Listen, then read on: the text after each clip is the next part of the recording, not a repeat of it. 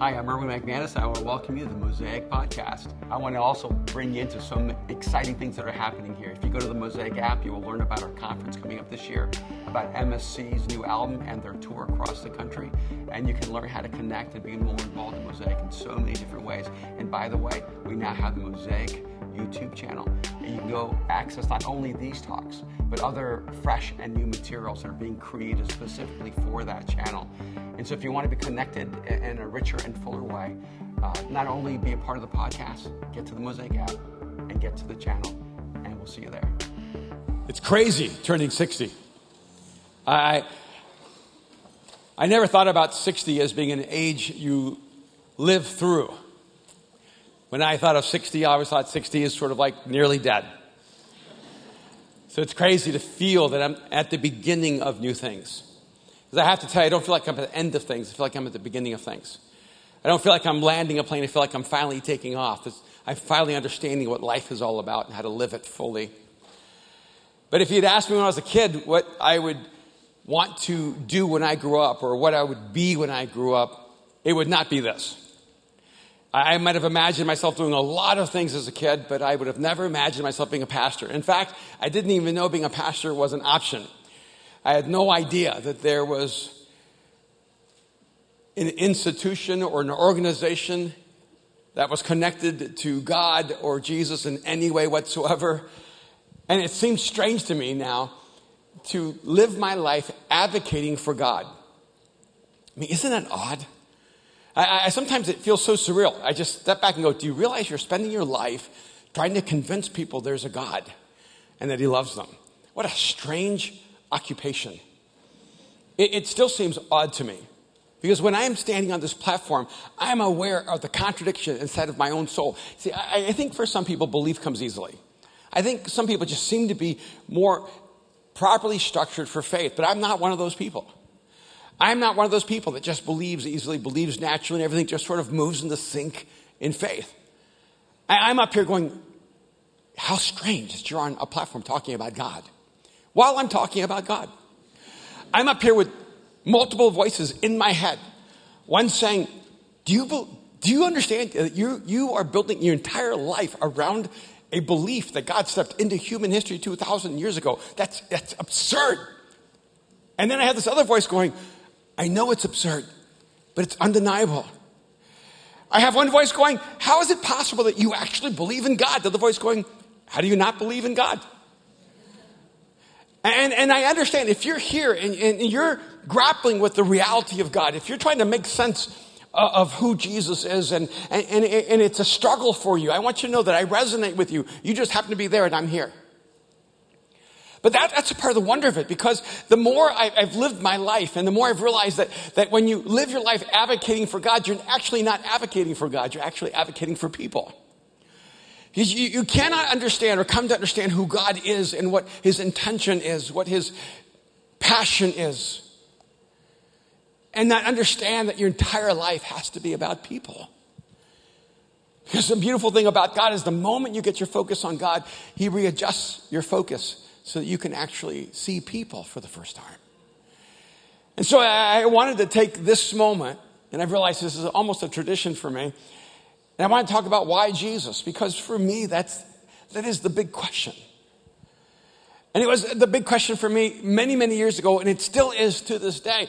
And I understand why people struggle with that question. Because I have so many people who will tell me when we begin a conversation together that they'll say, well, I'm an atheist. And then over a season, they'll tell me, well, okay, I can believe in God, but I just can't go all the way with you to Jesus. And then people will be at that intersecting point. They'll say, okay, I believe in God, but how can Jesus be the only answer for all humanity? And they'll usually ask me things like, or say things like, aren't all religions the same?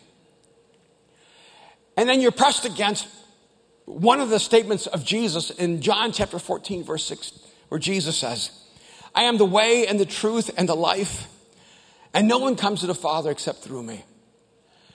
And beyond the poetry and beauty of those words, there's something really stark and a little disturbing when Jesus says that no one comes to the Father except by me. Now, I think this is one of the things that makes the message of Jesus and the person of Jesus a little more perplexing.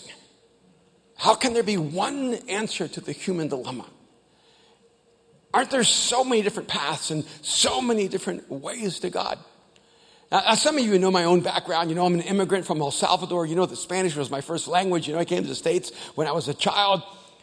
And my religious background was really eclectic.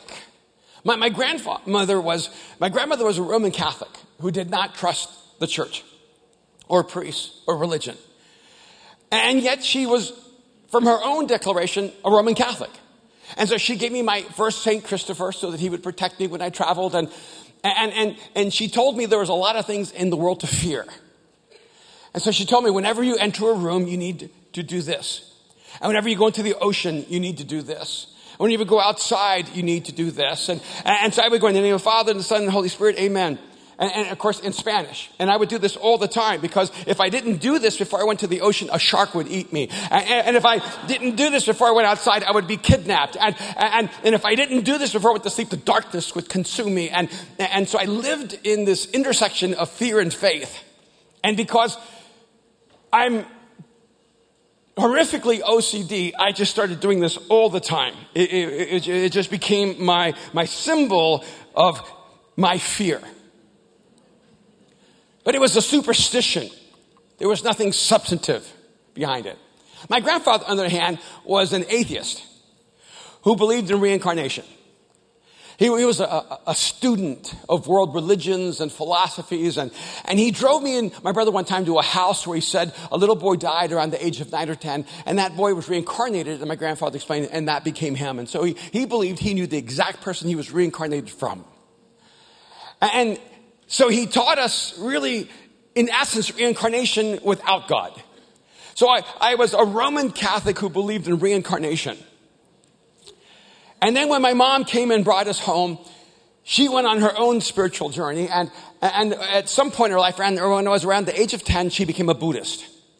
And she'd been through so much pain and so much hardship. She was trying to find some way to get the universe on her side, to get God on her side. Or if there was anyone out there, she just knew she needed some help because her life wasn't what she longed for it to be. So she brought a Buddha home, and we became the first Latin Buddhists in the world. We were pioneers. And we didn't know much about Buddha. We knew about as much about Buddha as we knew about Jesus. Nothing. But we would rub Buddha's belly and hope that he would have favor on us and bring us good luck, good karma. Life didn't get better. Buddha just kept smiling at us, mocking us every single day. We didn't know if we got the right Buddha.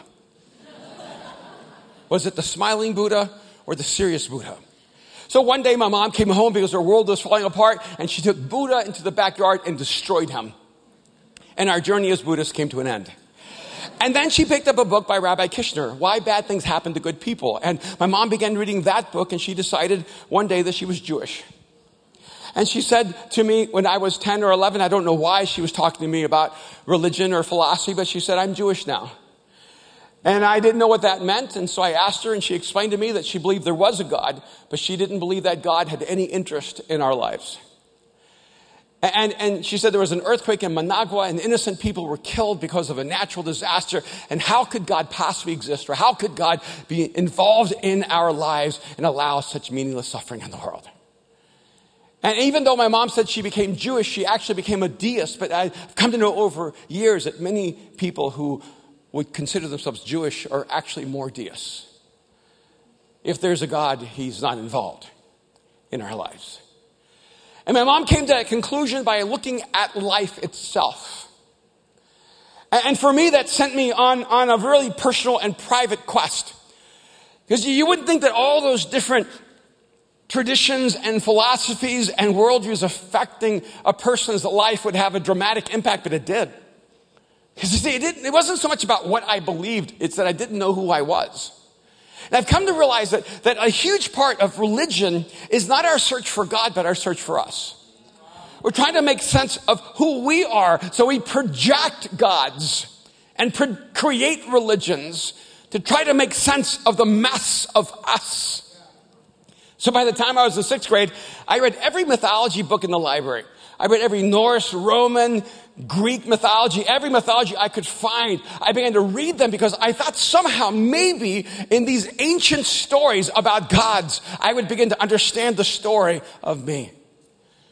So I've been on this search all my life. And it nearly drove me to madness. And I disconnected myself from the outside world. But when I ended up going to college, I began to study philosophy. And I didn't become a philosophy student. I became a philosopher. And I remember studying Socrates and Plato and Aristotle and going through Locke and Hume and Descartes. And so many times I traveled with Thoreau to Walden's Pond that I should have had a condo there. And every time I read a different philosopher, whether it was Brooks or whoever it may have been, I walked away so disappointed because I realized that they were as lost as I was. They were asking the same questions, but were as desperately confused about the meaning of our existence. And that left in me an emptiness. And I remember for a brief moment considering Christianity.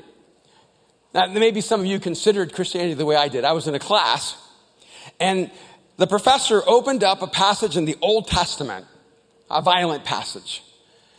And he read that moment of violence, and then he said, and this is supposed to be the God of love. And he laughed, and I laughed.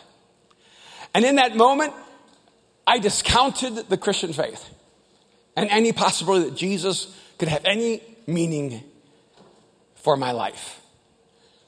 And in the midst of that, I finally came to this conclusion that maybe there isn't anything that's true or anything that's real. And I had a moment where I felt okay with that. But I just felt like I'm okay if there's nothing real, if there's nothing that's true, if there is no God. I just want to resolve that. Because I don't want to spend my life searching for something that doesn't exist. But there was something inside of me that kept longing for the possibility of more. And then, of course, a part of my journey ended up bringing me to a life-changing encounter with Jesus Christ. I remember my mom called me up and she said, "Hi, honey, I'm a Christian." My mom had gone through so much pain and so much difficulty and so many hardships. And when she called me and I was in college and she said, "I'm a Christian," I had no idea what that meant. But she sounded happy, so I was happy for her. When I heard my mom say, "I'm a Christian," I heard her say something like, "I joined the Peace Corps." I didn't know it was a religion. I don't know why. I didn't connect the word Christian with Christ or Christmas. Because I was just oblivious to the connection. And it was only when I went home to visit her that I realized there was more involved. There was like this institution called the church, and there was a pastor, and there were people who came together, and they met on Sundays. Every Sunday. By the way, some of you are unaware of that. That we meet every Sunday. And that for me was a bit confusing and frankly a part of the challenge of why Jesus and why I think this is such an important question is that most of the people who seem, I know this is a general statement, but I'm just going to say it. My experience was that most of the people who talked about Jesus publicly were really stupid. I know I'm not supposed to say that. But if you talk to people who don't believe in God, they go, yeah, you have to be stupid to have faith. And if you're smart, you don't have faith. You have to be stupid to believe in God. And if you're smart, you don't believe in God. And frankly, have you ever been in a room with someone who starts talking on your behalf about God? You're like, don't say that. Don't go there. And it's almost like magic. The way they talk about God and about life, they're just so disconnected from reality. And all of a sudden I found myself connecting myself to Jesus, but connecting myself to a line of thinking that seemed to abdicate all intelligence. And it was really troubling to me because people would come up to me and go, "Do you agree with that?" And what am I supposed to do? They believe in Jesus. I believe in Jesus. We're on the same team. I'm stupid too. And the reason this is a problem is that I don't know why, but stupid people are more confident than smart people. You ever notice that?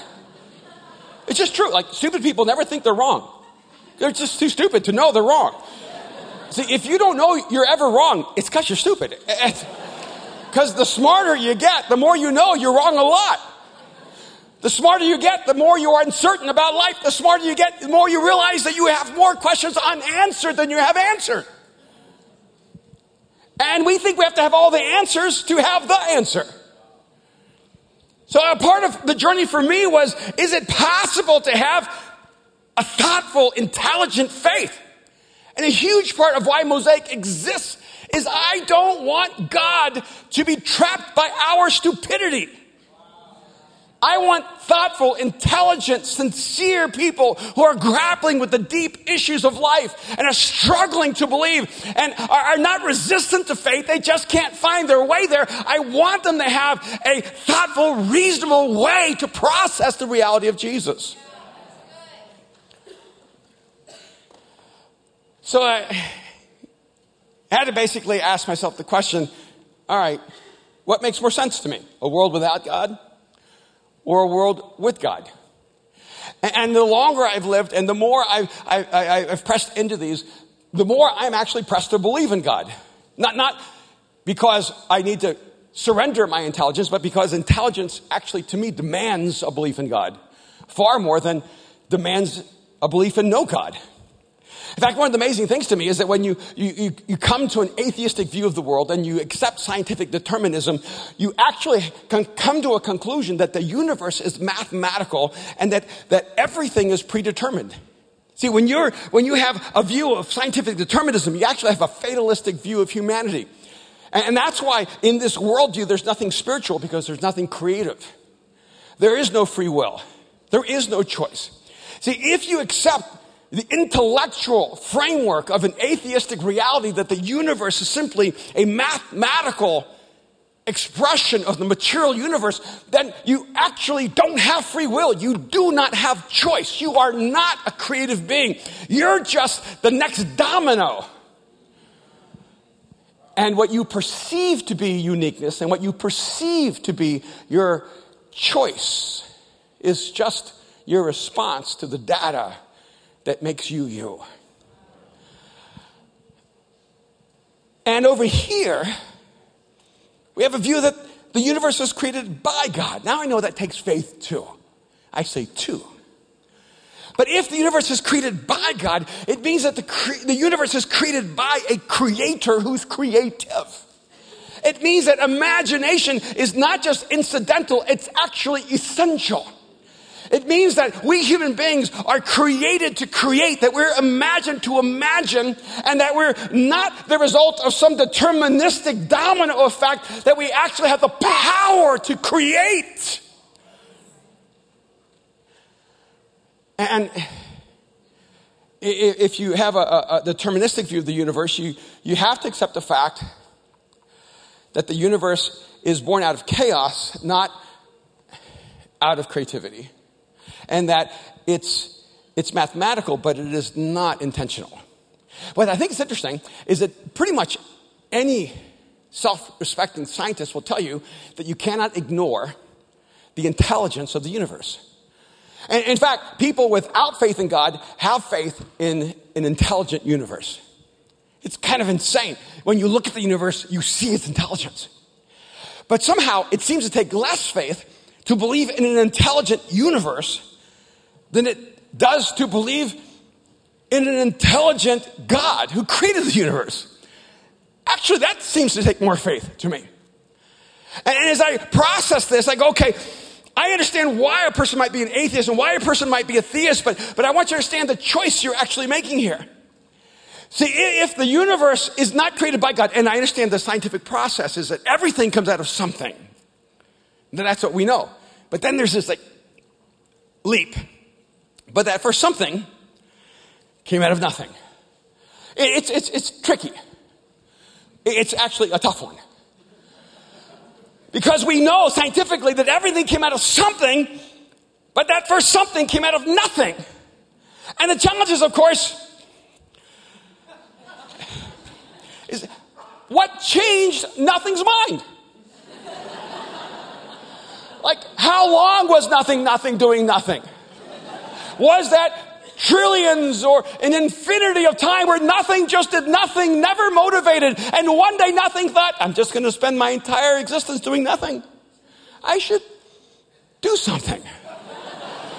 And then what are the chances of nothing having no practice at all? See, because you have to realize nothing had to get it right the first time. Because it never did anything before. So the first time nothing did something, it created the something that created everything. Now that takes faith.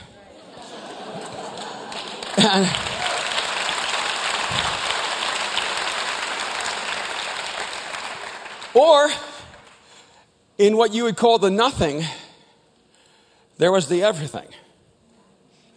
Who's God? He created out of his essence. And so he imagined us and created us. And the reason the universe has intelligence is because God gave the universe his intelligence. And the reason we have awareness is because God has awareness. And we're reflections of his image and likeness. And by the way, if the universe is simply deterministic, if it's just a product of random chance, if the central driving force of the universe is math, then you're just 2 + 2 = 4. But if there is a God, then the driving principle of the universe is not math. The driving principle of the universe is love. And the reason the universe has intelligence is because God's intelligence has interconnected the universe. See, because God's relational, the entire universe lives in relationship. And I will tell you this. I don't have to know you to know this. You will not spend your entire life searching for math. But you will spend your entire life searching for love. And there's something about the way humans are designed. We didn't have to be taught to inhale and exhale. We just knew to breathe. We didn't have to be taught that water was good for us. We just drank it. We didn't have to be taught that we needed to eat. We just ate. See, we physiologically know what is the right kind of oxygen to breathe in, what's the right kind of food to take in, what's the right kind of liquid to drink. And when we drink the wrong things, we get sick. And what's interesting is even if you don't believe in God, your soul doesn't do as well in a worldview that says you have no intention.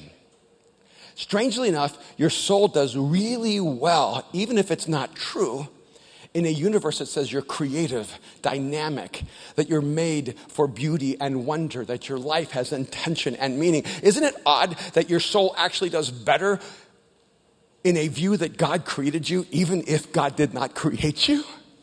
How strange that your soul seems to have, a universal intelligence that moves you toward God. And I understand the deep questions. I understand the question my mom asked. How can there be a God who cares if there's so much suffering in the world? When there's so much suffering in the world, how is it possible that God cares about us when there are tsunamis and earthquakes and hurricanes? How do you explain the pain of natural disasters? I mean, at least I can explain the pain of our own darkness, of wars and violence, of poverty, and injustice. We can at least point to ourselves and say, we're the cause of that. But we keep blaming God. But why is the universe in chaos? Why is nature in chaos? Why is creation in chaos? And we actually point that to God. We say, you see, there can't be a God because the world brings so much pain. Nature is in chaos. It never occurs to us that nature may be a reflection of us, not a reflection of God. Have you ever noticed that you don't actually know who you are until you're around people? Like, you're awesome, right? When you're alone. Right? You're the most patient person in the world until you're around other people who are making you wait, right? You are so kind when no one else is involved. Right? You're generous as long as no one needs anything. You have integrity until you're involved with another person. Lying only happens when another person needs you to tell the truth. Isn't it odd that we don't actually know ourselves except in relationship to other people? Have you ever had anybody try to speak into your life, or you try to speak into someone else's life? Have you ever tried to talk to someone's life who's so arrogant? It's impossible. You can say, you're so arrogant. And they go, no, what are you talking about? I'm awesome. The only way you actually begin to realize that your soul is damaged is when you begin to realize all your relationships are damaged. See, the only way you actually know what's going on inside of you is when you can see what's going on around you. And if you want to know if there's a mess inside of you, there's a problem inside of you, there's a darkness inside of you, if there's a jagged edge that keeps cutting at your soul, is look at the world around you, because you can know what world's inside of you by the world you're creating around you. And we want to blame this on God. But we would not believe there's anything wrong with us if everything was right around us. And a part of what Jesus came to do was to speak to the very essence of who we are. See, when I had to deal with why Jesus, I had to deal with why God, and I just came to the conclusion, I cannot accept the world where I do not have free will. I cannot accept any possible reality where I do not have choice, where I am not creative, where my imagination doesn't matter, where I'm not free. And if that's what spirituality is, then call me spiritual, because I believe that every human being has the power to choose to create a different life, to create a better future, that all of us are designed by God with this powerful ability to create a future that does not exist. But then you look at all these different religions, you go, well, yeah, but why aren't all religions the same? And I know that's politically correct. We should say, all religions are the same. In fact, I was speaking at an event, and the founders of Life is Good came up to me and said, so are you one of those people that believes that all religions are the same? I said, no, I'm not one of those. I'm the opposite. They go, oh, well, what kind of spirituality do you have? You see, it'd be nice to say our religions are the same, except it's not really fair to religions. If you talk to a Muslim and tell them that Islam is the same as Buddhism, they would consider that an insult. If you talk to a Buddhist and told them that Buddhism is the same as Islam, they would think that you have no idea of either religion. That's like saying sushi and ice cream are the same thing. You've clearly never tried either. A part of my genetic code is I'm a small sliver of Mayan. Now, the Mayans had an ancient religion where they would cut open a person's chest, pull out their heart while they're still alive, and offer their heart to the gods. See, I consider that an unhealthy religion. The religions that took the virgins and threw them into volcanoes to appease the volcano god, I'm thinking that's on the negative side of religions. That's not the same as a religion trying to teach you how to meditate and connect yourself to a higher consciousness. Religions are not the same. Except maybe in this. Every religion gives you a path to achieve your ultimate end. And so if you're trying to achieve enlightenment, Buddhism has a path to move toward enlightenment. If you're trying to find pleasure with Allah, Islam gives you a path to hopefully find the favor of Allah. If you're trying to find favor with God, then Catholicism gives you a path to find favor with God. Every religion gives you a path. And in fact, there's a common thread here, because it seems to me that religions exist for a couple of reasons. There's no question in my mind, and I agree with atheism here, that religions are created by humans. Religions were not created by God. Religions were created by us. And I think the worst case scenario is that religions are created to control humanity through their guilt and shame. And so if you can tell a person, unless you do what I tell you, you will never find forgiveness or acceptance by God, you can really manipulate people.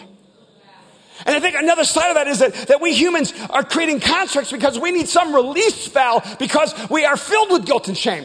Because we are paralyzed by fear. Because we're paralyzed by the unknown, because we're terrified by death, and so we create constructs, we tell ourselves stories to try to help us overcome our fear. But in the end, religions give us what we must do to get God's attention. And here's what I think I've observed over a lifetime, is that really no one's searching for God. You don't really talk to people, they go, I'm searching for God. What people are usually searching for is life. They know their life is missing something. They know they're just existing. They know that something's wrong, that something's broken. There's a hole, a hollowness inside of their soul. And they're trying to find the life that is eluding them. And maybe along the way they concluded that life is found in God. What's even worse is that life has been hijacked by God. And you cannot have life unless you somehow get God's pleasure and God's favor. And so you have to go through all the process of taking on religion so that one day maybe God will finally approve of you and give you life. This is the idea that God's sitting on top of the highest mountain and waiting to see who is worthy of being in his presence. And so you spend your life climbing and toiling and working and falling and regrouping and climbing, trying to get to the top of that mountain so that you might get to God. You might find life.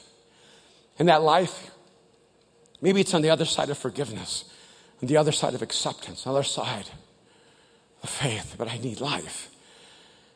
And so we have this construct throughout history that tells us that God is elusive and we have to earn our way to God. But by the way, any God who forces you to earn his love is not worthy of your worship.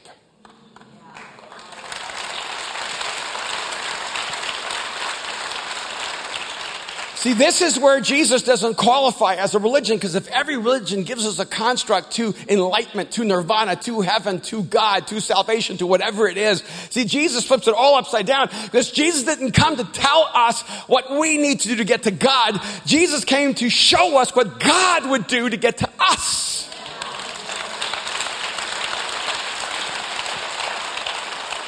And that's why when people say, okay, I can get God, but I don't know about Jesus. No. See, God is the name we use when we talk about us searching for him.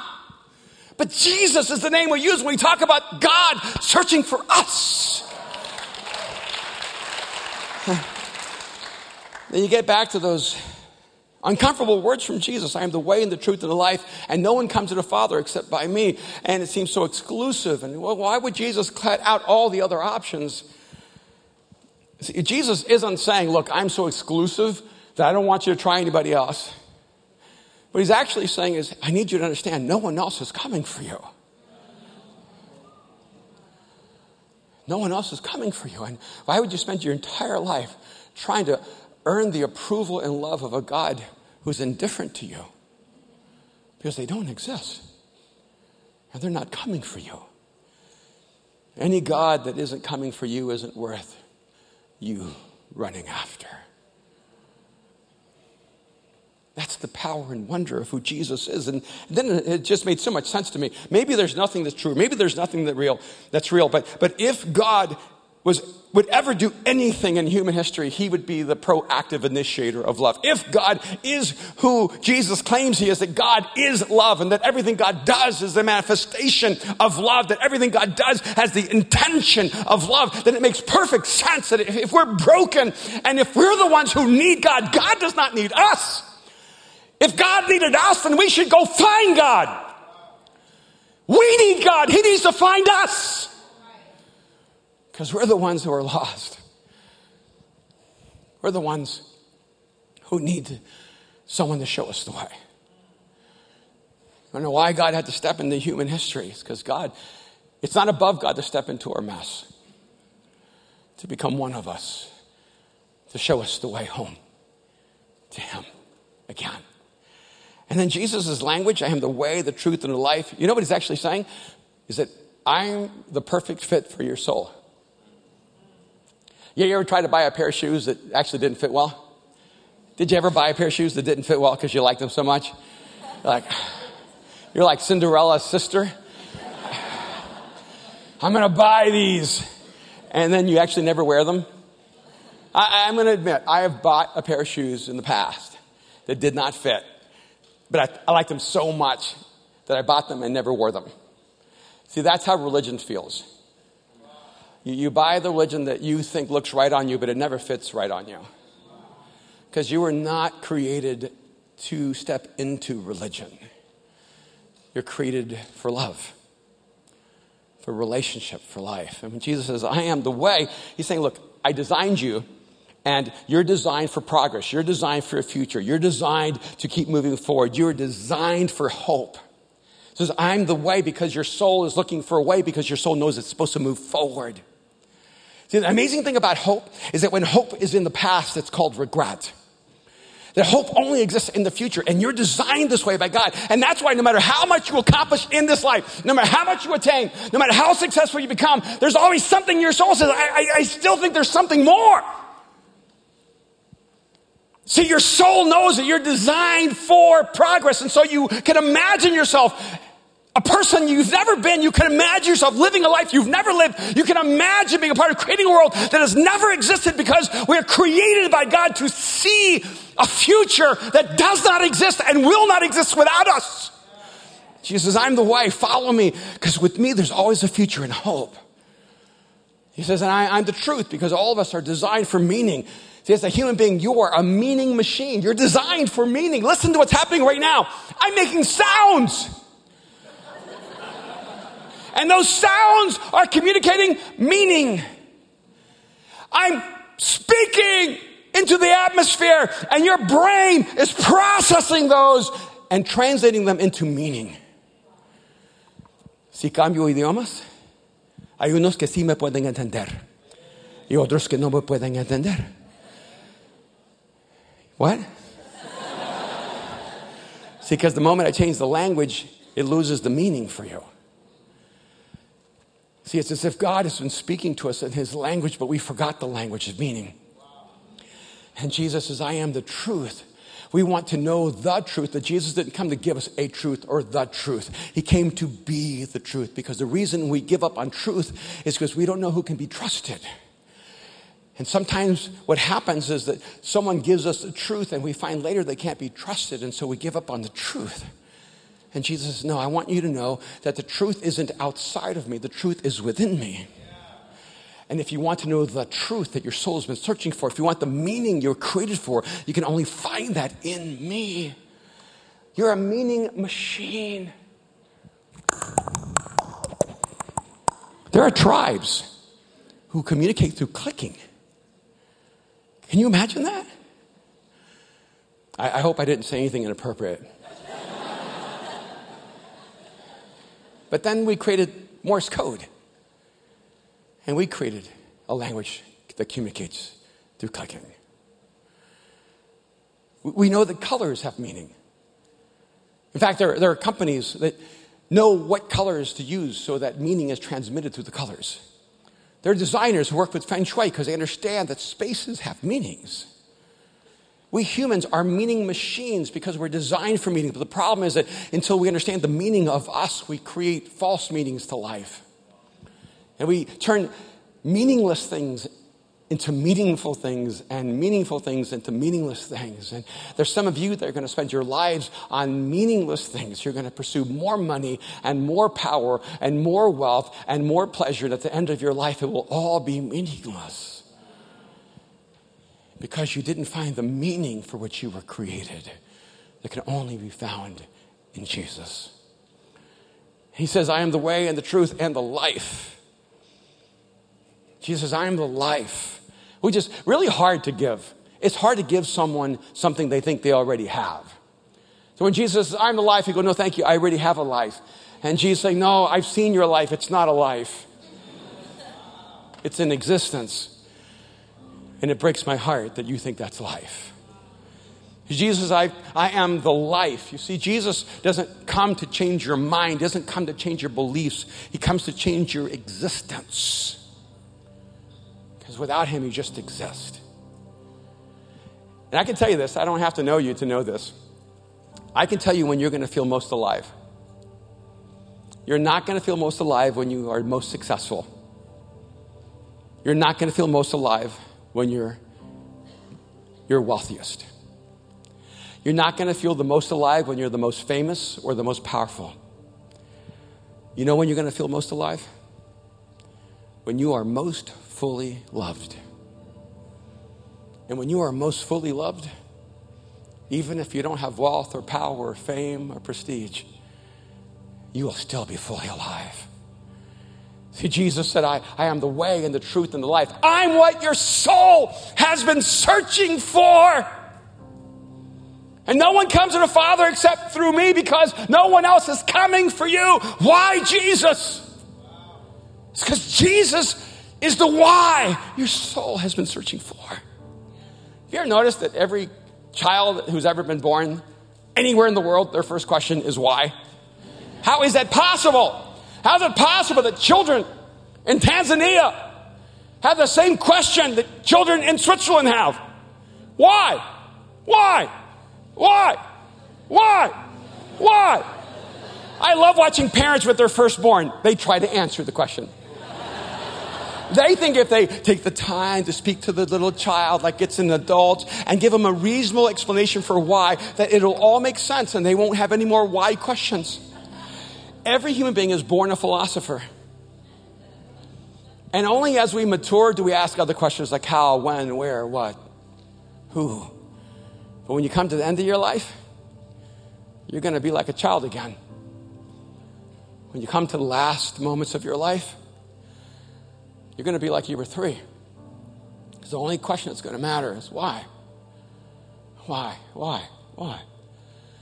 If you haven't found your why, all the other answers you've given yourself will fall empty at the end of your life. When you find your why, all the other questions come together. Why Jesus? Because Jesus is the answer to your why. I still can't believe I believe. But I don't have a choice. When you meet the creator of the universe, it changes everything. I'm tormented inside of my own soul with all my questions and all my doubts. Sometimes I feel I'm almost driven to madness, except that the madness of living in relationship with a beautiful, creative God who created me with meaning and intention and purpose is the most beautiful of all madness. And I wonder if you're here right now and your soul has been begging for you to pay attention. One of my friends said a business guy came up to him and said, "I don't believe in God." And he responded, "I know you don't believe in God, but you sure do miss him." There's some of you here, you haven't believed in God, but you sure have missed him. And maybe right now it's time just to come home and say, "Jesus, I see it, I get it. I know you're what my soul is searching for." Thank you so much for joining us on the Mosaic Podcast. I want to encourage you to take the message you've just received, allow it to go deeply into your soul, to allow Jesus to do the deep work that only he can do. And I also want to encourage you to be a part of what we're doing here at Mosaic, to go to the Mosaic app and to become a part of the Mosaic Foundation, to become a regular giver, an investor in bringing this message across the world. I want to thank you so much for being here with us. God bless you.